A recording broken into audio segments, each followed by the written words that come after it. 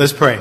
Lord, Father God, thank you so much for allowing us to get here safely, Lord. And we just pray, Father, that you calm our anxious hearts. We have so much going on, Father God. There's so much going on out there, Lord. And we just ask you to give us this time to think of your word and, Lord, to be encouraged and to be equipped, Father God, to go on another day, to be able to not be focused on ourselves, Lord, but to be focused on others, Lord. They need to, Father God, hear of your word in this desperate world, Father God. So we pray, Father, that this message today on discipleship and what you look for in true discipleship, Lord, penetrates our heart, Father God. And we pray you bring the atmosphere of heaven into this very room.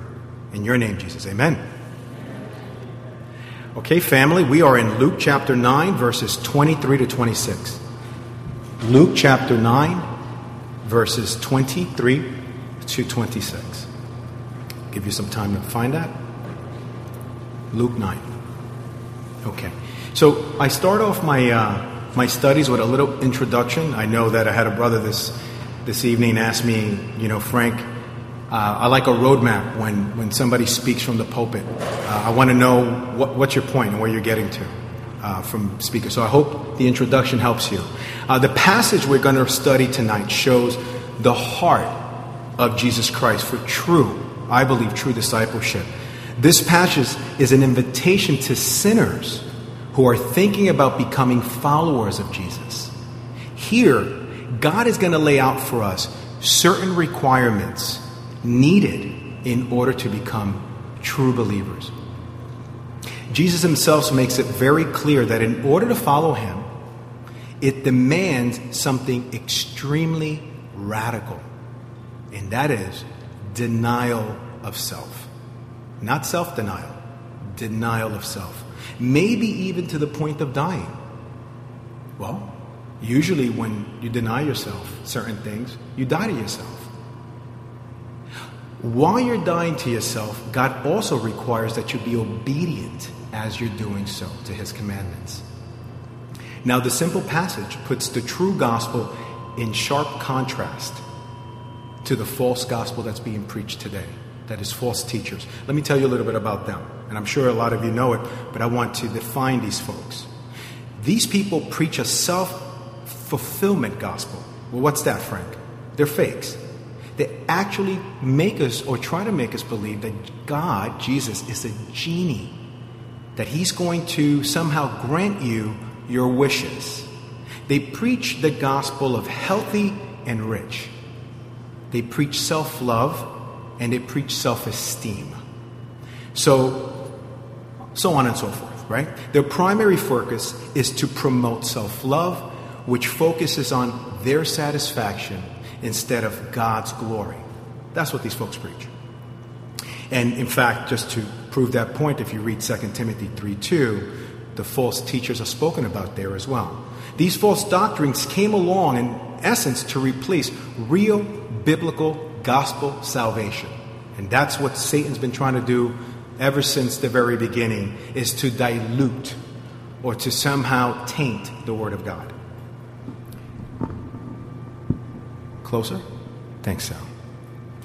Jesus holds nothing back when he asks us to follow him. In fact, Jesus lets us know in Matthew 10:34 through 36, that to follow him may actually make your situation here on earth, believe it or not, even worse. Did you know that? I didn't say it. Matthew did. Matthew 10:37 to 39, he goes even further to ask us to be willing to pay whatever price is necessary in order to follow him. The same kind of character that athletes have today. If you talk about someone who's an Olympian or someone involved in sports, I know Pastor Tim talks a lot about the karate and, that kind of stuff. Those guys will go to any lengths to get the gold medal. I know you may be thinking to yourself, well, Frank, I came to church to be uplifted today, and so far, I'm not sure if I'm really looking forward to this message. Hold on. So, Jesus never asked the believer to develop their confidence by having a better view or a better outlook. He never asks you to do that. In fact, he also never asks you to wait till you have a better situation. Have you ever said that to yourself? if I have a better view, I'll step into that ministry, or if my situation becomes better. He's never asked that of us.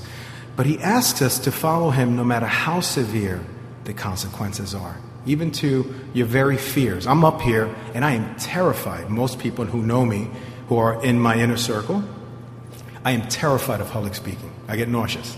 And right now, God is holding me up. Okay?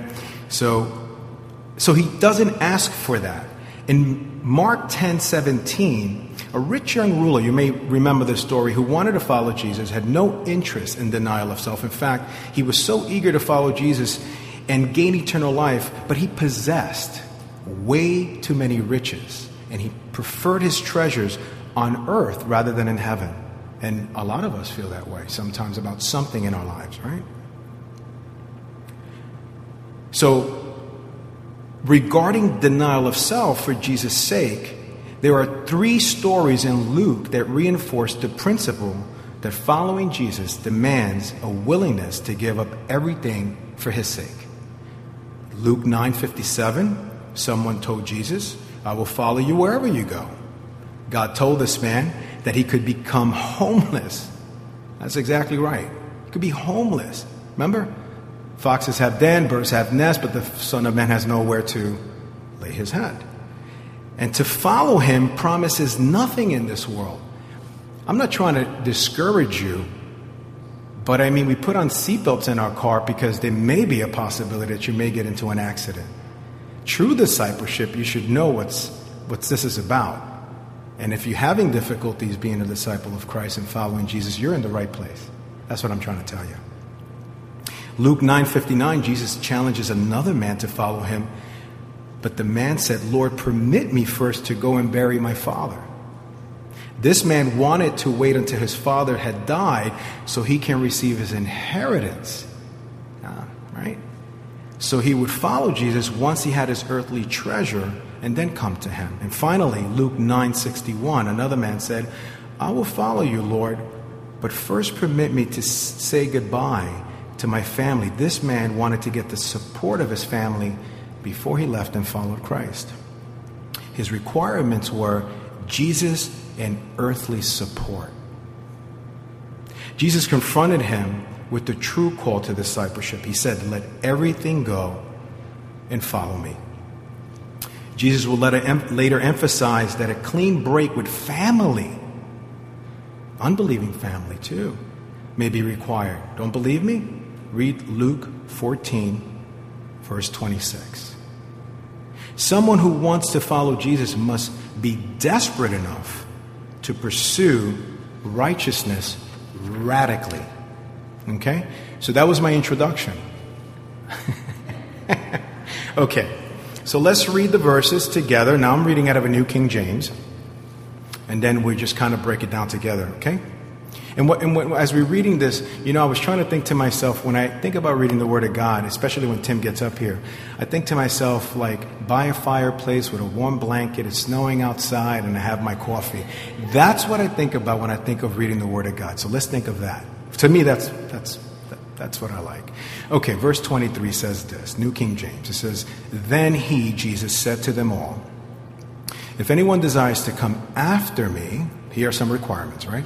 "Let him" what? "Deny himself, and take up" what? "His cross daily, and follow me. For whoever desires to save his life will lose it, but whoever loses his life for my sake will save it. For what profit is it to a man if he gains the whole world and is himself destroyed or lost? For whoever is ashamed of me and my words, of him the Son of Man will be ashamed when he comes in his own glory and in his Father's and of the holy angels." So I'm going to talk about verse 23 by itself, and then I'm going to break verse 23 down to the 3 requirements, okay? So verse 23 says, "Then he said to them all, 'If anyone desires to follow me, to come after me, let him deny himself, take up his cross daily, and follow me.'" The good news Jesus preached is that God offers forgiveness for all sins and the gift of eternal life to those who genuinely follow him in faith. That's what he's saying. That's the good news. To follow Jesus, one must have a total abandonment of self.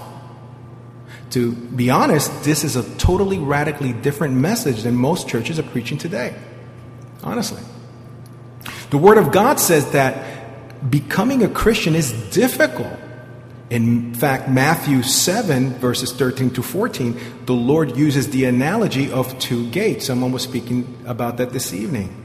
To show the choices that faces every person. Two gates. The first gate is what? Wide, which is easy to enter. It opens to a broad path. That easy way, however, leads to eternal destruction. The second gate is small and narrow, constricted, and the path is extremely difficult. Yet that difficulty is the only way that leads to eternal life. But the question now becomes, what makes the narrow gate so narrow and difficult? Okay, so is it narrow? Do I think of myself as going through this little box and it's just difficult to get into? No. The answer is simply denial of self. That's why it's narrow. Rejecting this truth made the rich young ruler in Mark 10:22 very sad and heartbroken, to the point that he actually walked away from Christ. That's not what Christ wanted. Okay? Because of the necessity of denial of self, Jesus has challenged his followers to consider what it might cost them to come to him. So let me read Luke 14, verses 28 through 32, because this is God's word. He says, "But don't begin until you count the cost. For who would begin construction of a building without first calculating the cost to see if there is enough money to finish it?" That makes sense, right? You wouldn't build a house and then just figure out the budget later, right? Okay, maybe I would. My wife would tell you that. Anyway, otherwise you might complete only the foundation before running out of money. And then everyone would laugh at you. They would say, "There's the person who started that building and couldn't afford to finish it." I like that. By the way, this version that I'm reading to you is what I read to my Sunday school kids. It's called the NLT. It's a translation. It's a little easier version. I just like that version a little bit better to read this. And then it says, "Or what king would go to war against another king without first sitting down with his counselors to discuss whether his army of 10,000 could defeat the 20,000 soldiers marching against him? And if he can't, check this out, he will send a delegation to discuss the terms of peace." That's wise. 10,000 against 20? That's very wise. "While the enemy's still far away." I should have had this in high school when I saw the big guy coming after me. But after this, I love this, going to verse 33, is after this, Jesus applies his illustration for clarity in Luke 33. He says, so then, he says, none of you can become my disciples who does not give up all that he possesses. Hold on, before you get nervous. The Lord is not saying that salvation comes through economic poverty. That's not what he's saying. It comes through denial of self. That is, God before everything. Okay? You know, and I wanted to make the point even clearer. And I love this pastor. Usually the pastors that I don't know why they're all dead, the ones that I kind of tend to quote, but Alan Redpath out of the Moody Church is just one pastor that I love. And he says this, and I want you to just think about this as I read it, okay? In terms of God to you and your definition. Alan Redpath puts it best. He says, our God is the very thing or person which we think of most precious, for whom we would make the greatest sacrifice, and who moves our heart with the warmest love. It is the person or thing that, if lost, would leave you desolate. Is that our kids? Is that our wife? Is that our job? That could be your God. Denial of self is not simply about material things, but it's about anything that is more important than God. So I got a question. What's the real point then about denial of self? That is, that coming to Jesus involves full submission, as best as you can, one day at a time, full submission to his lordship and willingness to abandon whatever he asked for his purpose. That's exactly what it is. Now understand this, that the gospel is so contrary to self-love. It's so contrary to being selfish. And it's so contrary, this is for me, to being stubborn and self-willed. Very contrary. That no one can come to faith in Christ apart from a regenerating work which is only done by the Holy Spirit.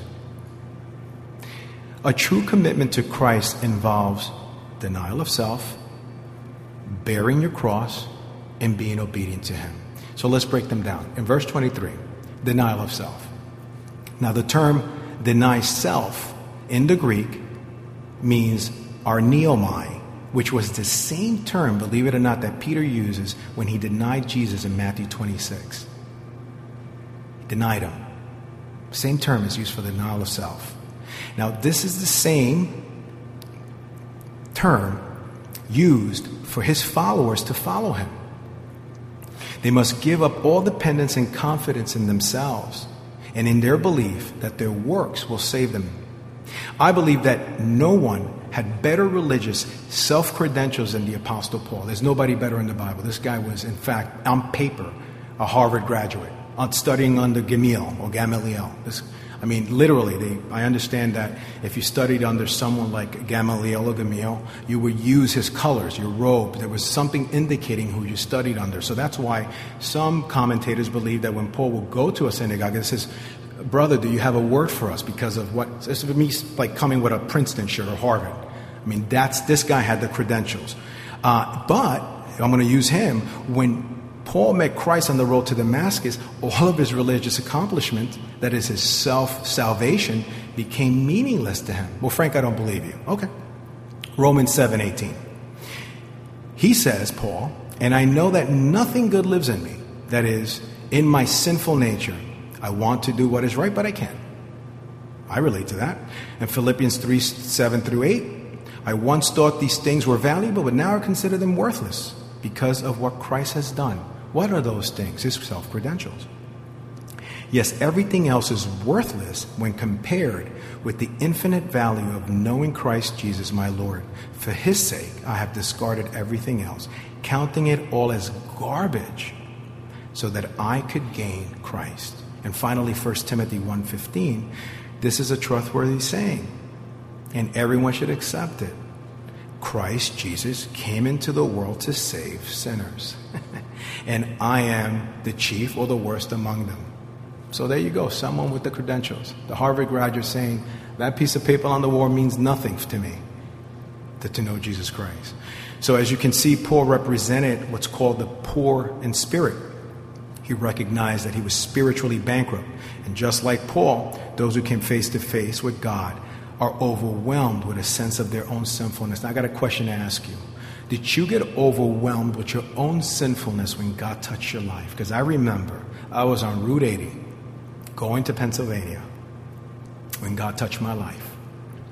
And I got to say, I sobbed like I think I sobbed once like that when my dad spanked me so hard.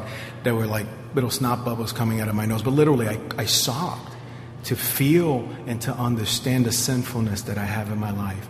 And that it was like Tetris falling, like little blocks in my brain made sense when I felt God's love for me and knowing that the manner in which I was living just wasn't pleasing to him.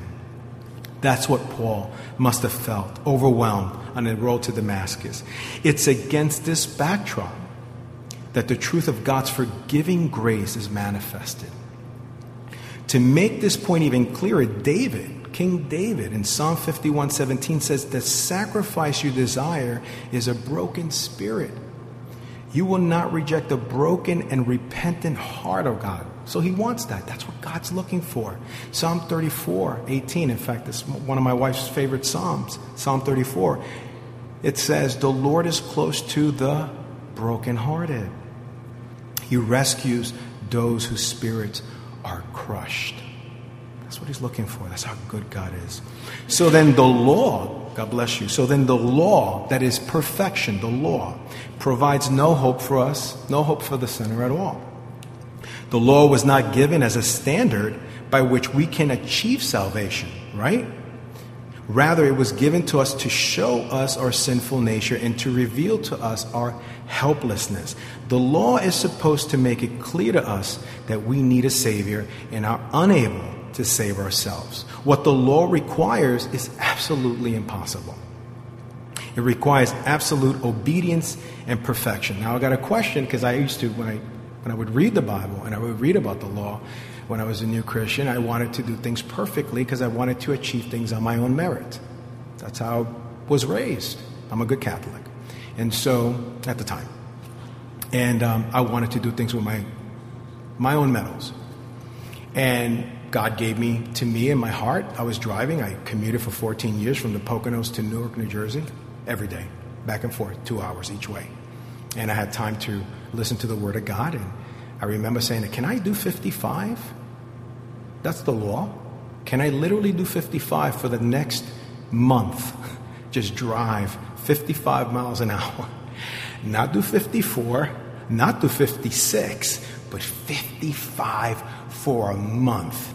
I said, okay, can I do it for 10 days? 5 days.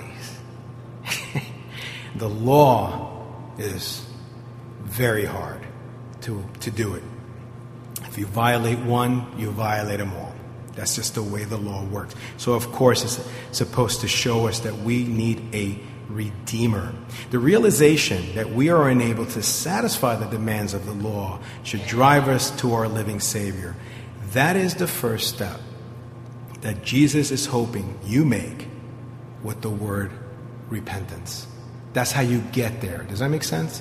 That's what I'm trying to, you get there by that. So let's talk about this process of repentance. Now, the word repentance in the Greek is metanoia. Okay, so I'm going to talk to you about 3 things when it comes to repentance. Okay, there is a mental aspect, an emotional aspect, and a willful aspect. I'm going to tell you about, I'm going to go through them, okay? So metanoia is the mental part. This word represents the mental aspect of repentance. It means to reverse one's thinking, to change your mind. You see yourself as God sees you, fallen and helpless, and you can't save yourself, right? AA, which I'm familiar with, I went to Alcoholics Anonymous for a very, very long time, uses that in the first step. It says you admitted you were powerless over, I say, sins. That's really what it is. I can't control it. I just really don't have the power to control it. I just don't. I can't do it. So you admitted you were powerless. Then we receive, once you have a mental, and you say to yourself, I'm going in the wrong direction, I'm going to metanoia, an about face. I see that I'm going in the wrong direction. You have an emotional aspect, which is metamelomai, which is the regret and sorrow. So obviously you see and you're like, oh my gosh, I see the way God sees me. You feel regret and sorrow, and it changes your mind and produces that feeling of understanding this next part, which is a willful thing. It's epis repo, which means the act or the will to change your direction. So those 3 things occur succinctly, one after the other, the repentance part. In short, the mental intellectual part involves the recognition of sin. That's really what it is. And the emotional part involves the brokenness over your sin. And finally, the act and willingness involves the change of life away from sin and moving towards God, simply put. But I'd like to also point this out, that repentance is not a human work, it is a spiritual one. In other words, someone who is dead spiritually can't repent on their own accord. They can't. They are trapped by Satan's lies. They're blinded by darkness. Repentance can only come when the Spirit of God uses God's word to wake them up to their lost condition and convict them of that sin. So those who are woke take Jesus on his terms and not their own terms. They don't say, well, I only come to Jesus if he does this for me or if I get that from him. They come to Jesus on Jesus' terms. Okay, so that's denial of self. Okay, bearing your cross. Let's get there. For some reason, Christians today that believe that bearing your cross means an unpleasant or difficult situation or circumstance. That no matter how trivial it is you bearing your cross. Some people may think it's a job. Some people may think it's a wayward child. That's right. Some people may think it's a mother-in-law or a father-in-law. Not at all. And others believe that it's some spiritual sense of identifying with the crucifixion. But there is no way that at that time when God was speaking that his followers would have interpreted bearing your cross as something as trivial. I'm not minimizing, those are true things. A wayward child, I'm somebody that experiences that. I have 2 boys that are unsaved, okay? Keep them in prayer, Frank and Aaron. Okay, that's very difficult.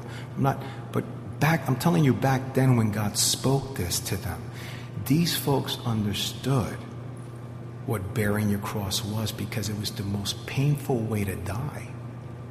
It was crucifixion. What it meant to them was to endure hatred. The Bible talks about it in Deuteronomy. To die on the cross was to be accursed by God. So bearing your cross meant hatred, hostility, rejection, persecution, shame. That's what it meant. A burden to bear compared, a very light burden compared to eternal life. They understood that. And if you don't think so, ask any athlete. Again, these are folks that understand.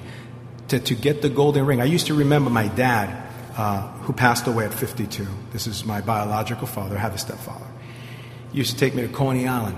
I loved Coney Island. Nathan's Hot Dog. I get a knish, mustard, And there was a carousel that was very old, over 100 years old. And there was a golden ring. If you got the golden ring, you went around again.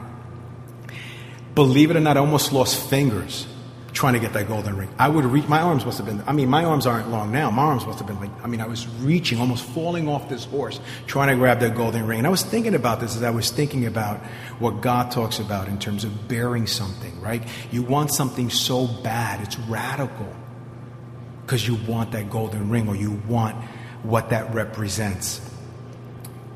So, they seem to value, these folks who understand this, eternal life more than their present life.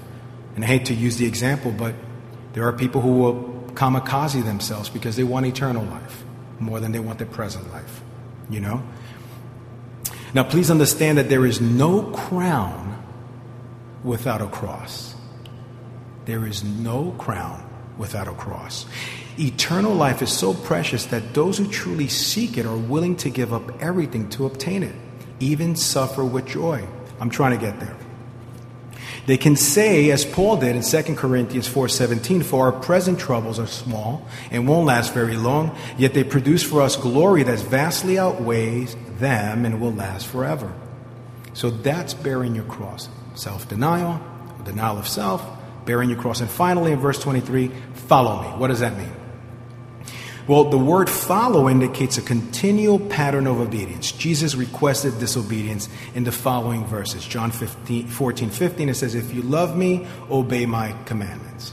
So follow me. John 15:10, when you obey my commandments, you remain in my love, just as I obey my Father's commandments and remain in his love. And finally, 1 John 2:5-6 says, but those who obey God's word truly show how completely they love him. That is how we know we are living in him. Those who say they live in God should live their lives as Jesus did. Now, I'm reading all this to you, and it's convicting me. Obviously, there's no way I get that perfect, but God is asking me to wake up every morning, because his mercies are new every morning, and try. You do your best. But there's parameters. There's 4 corners to this menu. There's 4 corners. So no one is perfect. Everyone falls short every day, and God puts us back on track. Right? Amen?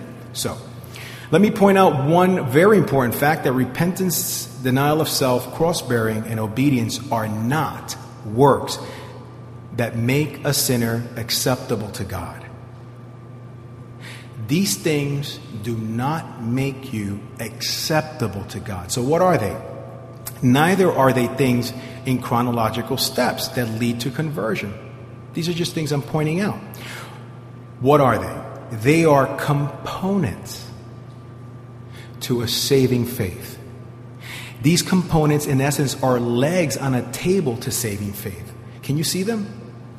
Denial of self, bearing your cross, obedience, repentance. So you see those 4 legs? And then the table of saving faith. Why am I giving you that picture? Okay.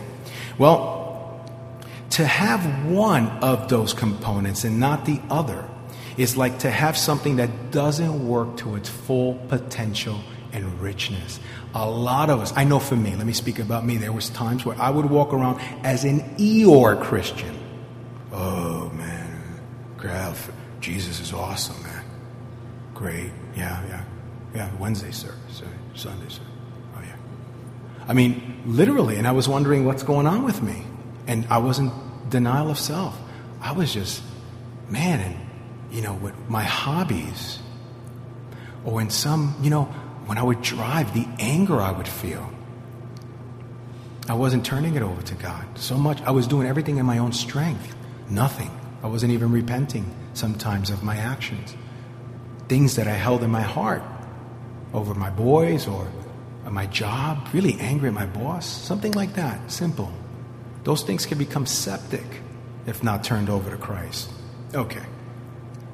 So, saving faith cannot be produced by human power. The components that produce it are works given by the Holy Spirit. Since the components, those 4 legs, are given to you through the Holy Spirit, well, your saving faith is also given to you through the Holy Spirit. Let's read verse 24 and 25. For whoever desires to save his life will lose it, but whoever loses his life for my sake will save it. For what profit is it to a man if he gains the whole world and is himself destroyed or lost? Now, Jesus further drives home the point by suggesting what seems to be absolutely illogical statement, whosoever saves his life will lose it, but whoever loses his life for my sake will save it. That's completely just doesn't make sense, right? So Jesus is saying, in essence, that the only way for a sinner to save his life from eternal hell is to abandon everything for his sake.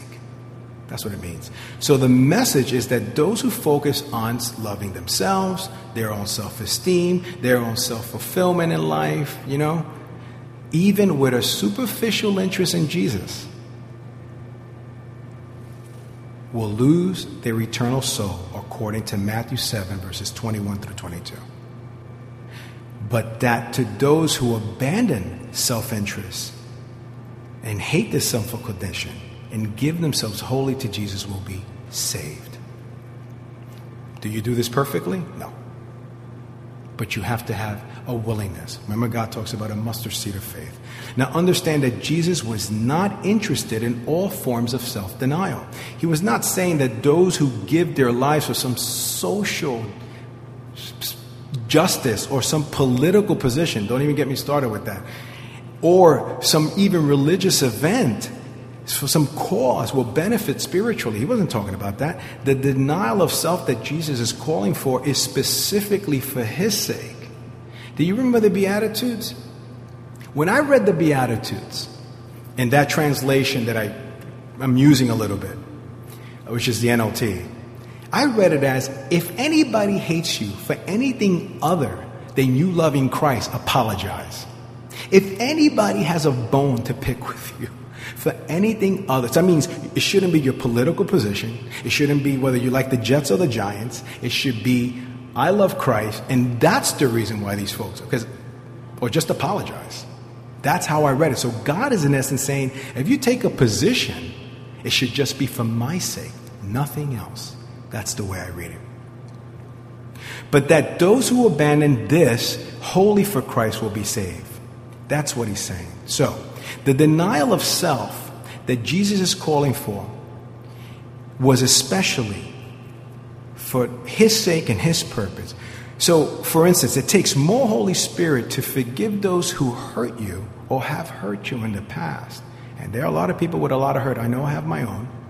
It takes a lot more Holy Spirit to forgive them. Or to pray for those who despitefully use you than it takes more Holy Spirit than to feed 5,000 people or 4,000.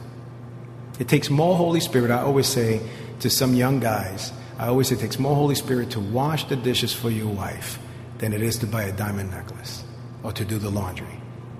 It takes a lot of Holy Spirit to forgive. In the second part of this verse, Jesus asks a rhetorical question. He says, for what profit is it to a man if he gains the whole world and is himself destroyed or lost? Put another way, what Jesus is saying is, assume for 1 second, or for the sake of argument, that you could possess everything you wanted right now. Everything. You got everything you've asked for. Now, what profit it you if you forfeited your eternal soul? I was talking to some folks this afternoon, this evening, where I was watching a commercial, and it says if you've won a lawsuit, say for instance you got $500,000, but you don't want to wait and get the annuity, we'll give you $10,000 now. And people will give up the $500,000 over a period of time just to have $10,000 now. But God is saying this is eternal. Eternal. So the obvious answer, there's nothing, right? Because nothing in the world is more important or valuable than eternity. Verse 26, and we'll close. For whoever is ashamed of me and my words, of him, the Son of Man, will be ashamed when he comes in his own glory and in his Father's and of the holy angels. This verse has always interested me, and at times, in fact, I've been misguided by its meaning. It really used to convict me. In preparing for the Bible study, the Lord granted me just some greater clarity into understanding what he meant here. Jesus is identifying, when he talks about this, about, if you deny me, I'll deny you, he's talking about people who will not repent. Those people who do not believe in him, okay? Those are the ones he talks about when it says, ashamed of me and my words. To be ashamed here is not the same as missing an opportunity to witness. Please don't use this verse and beat yourself up. Was I ashamed not to witness to that guy on the bus? Oh, God's going to be ashamed. He won't proclaim me to his Father. No, this is for a whole different crowd, not you. Okay? So to be ashamed here means to reject, despise God's word, and to think of God's word as unacceptable. The folks here are proud of things they should be ashamed of, and they glory in that shame. We see this today in a certain community, a homosexual community. Also, we see this in Hollywood, where adultery is glorified. That's a big thing. That's okay.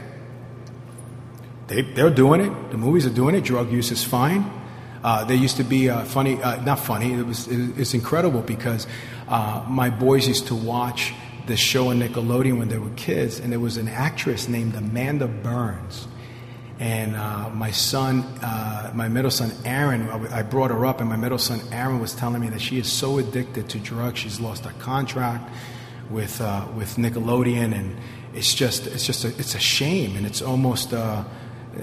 There's no help for them. It's almost paraded. There's also perpetual divorce, as if that's fine. So God knows the day and age we live in, so he's preparing us and letting us know. I know where you're at. I know what's going on. My word is not antiquated. It's for all times, for all generations, and for all light years if you're Star Trek fans. However, this type of attitude isn't new, and we know this from Hollywood. God speaks about this behavior taking place in the time of Jeremiah.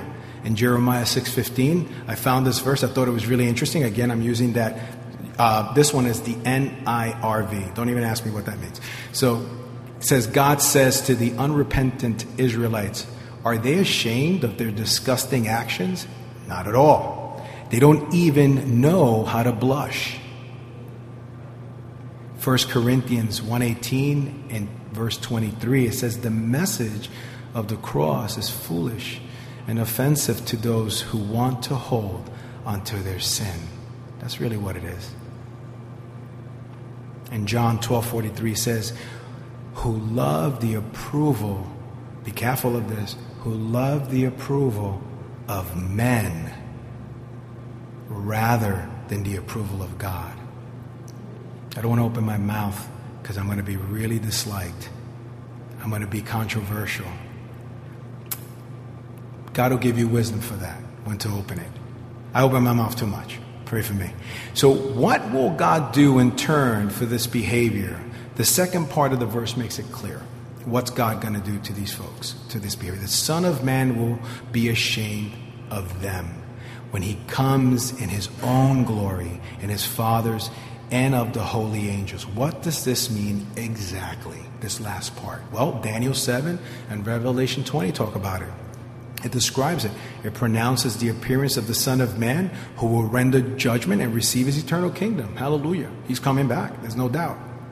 And those who were ashamed of him and rejected him will be sentenced to eternal hell. That's just the way it is. I didn't say take it up with the author. I'm just telling you, I'm just a vessel, like this thing. I'm the plastic. On the other hand, Christians who are not ashamed of Christ's word, the promise is that God will redeem us and grant us forgiveness for eternal life. Now, I like that part. That's hallelujah. That's exactly right. You're redeemed. Now, listen to me. Please don't think that everything I've said, if it's touched you, if it's said something to you, if it's brought you down in any way, understand this. I'm up here. Sunday you're going to see someone else up here. Tim is up here. God uses most of the pastors in most churches for you to... Most of you are better than us. We got so much sin on our record. I'm being honest. God uses the foolish to confine those who are wise. I'm not just saying that because it sounds good. It's the truth. It's the truth.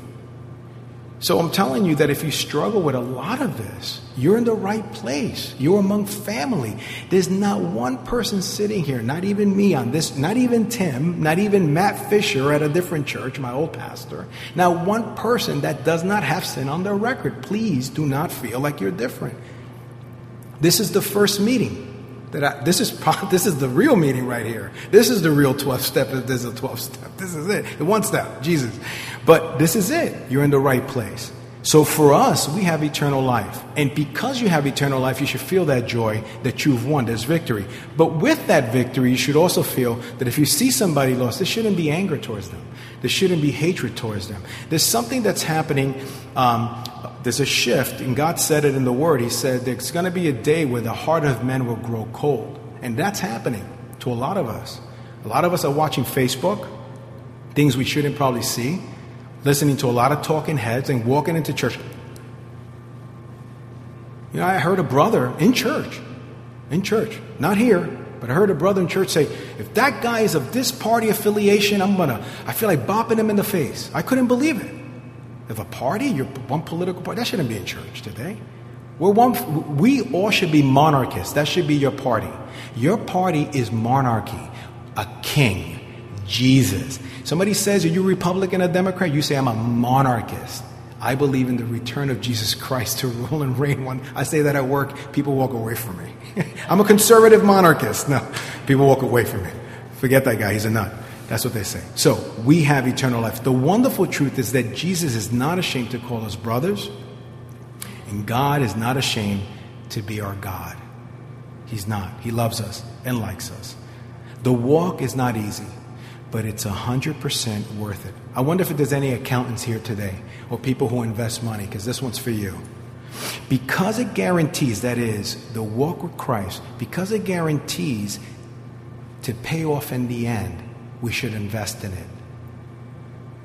If Jesus was a stock or a mutual fund, your financial advisor, your stockbroker, or banker would demand that you invest in Jesus because there's 100% return. Did you know that? Your stock at most right now is doing 15%. And if you have a mutual fund, good luck. That's probably doing 3 or 4%. God is 100%.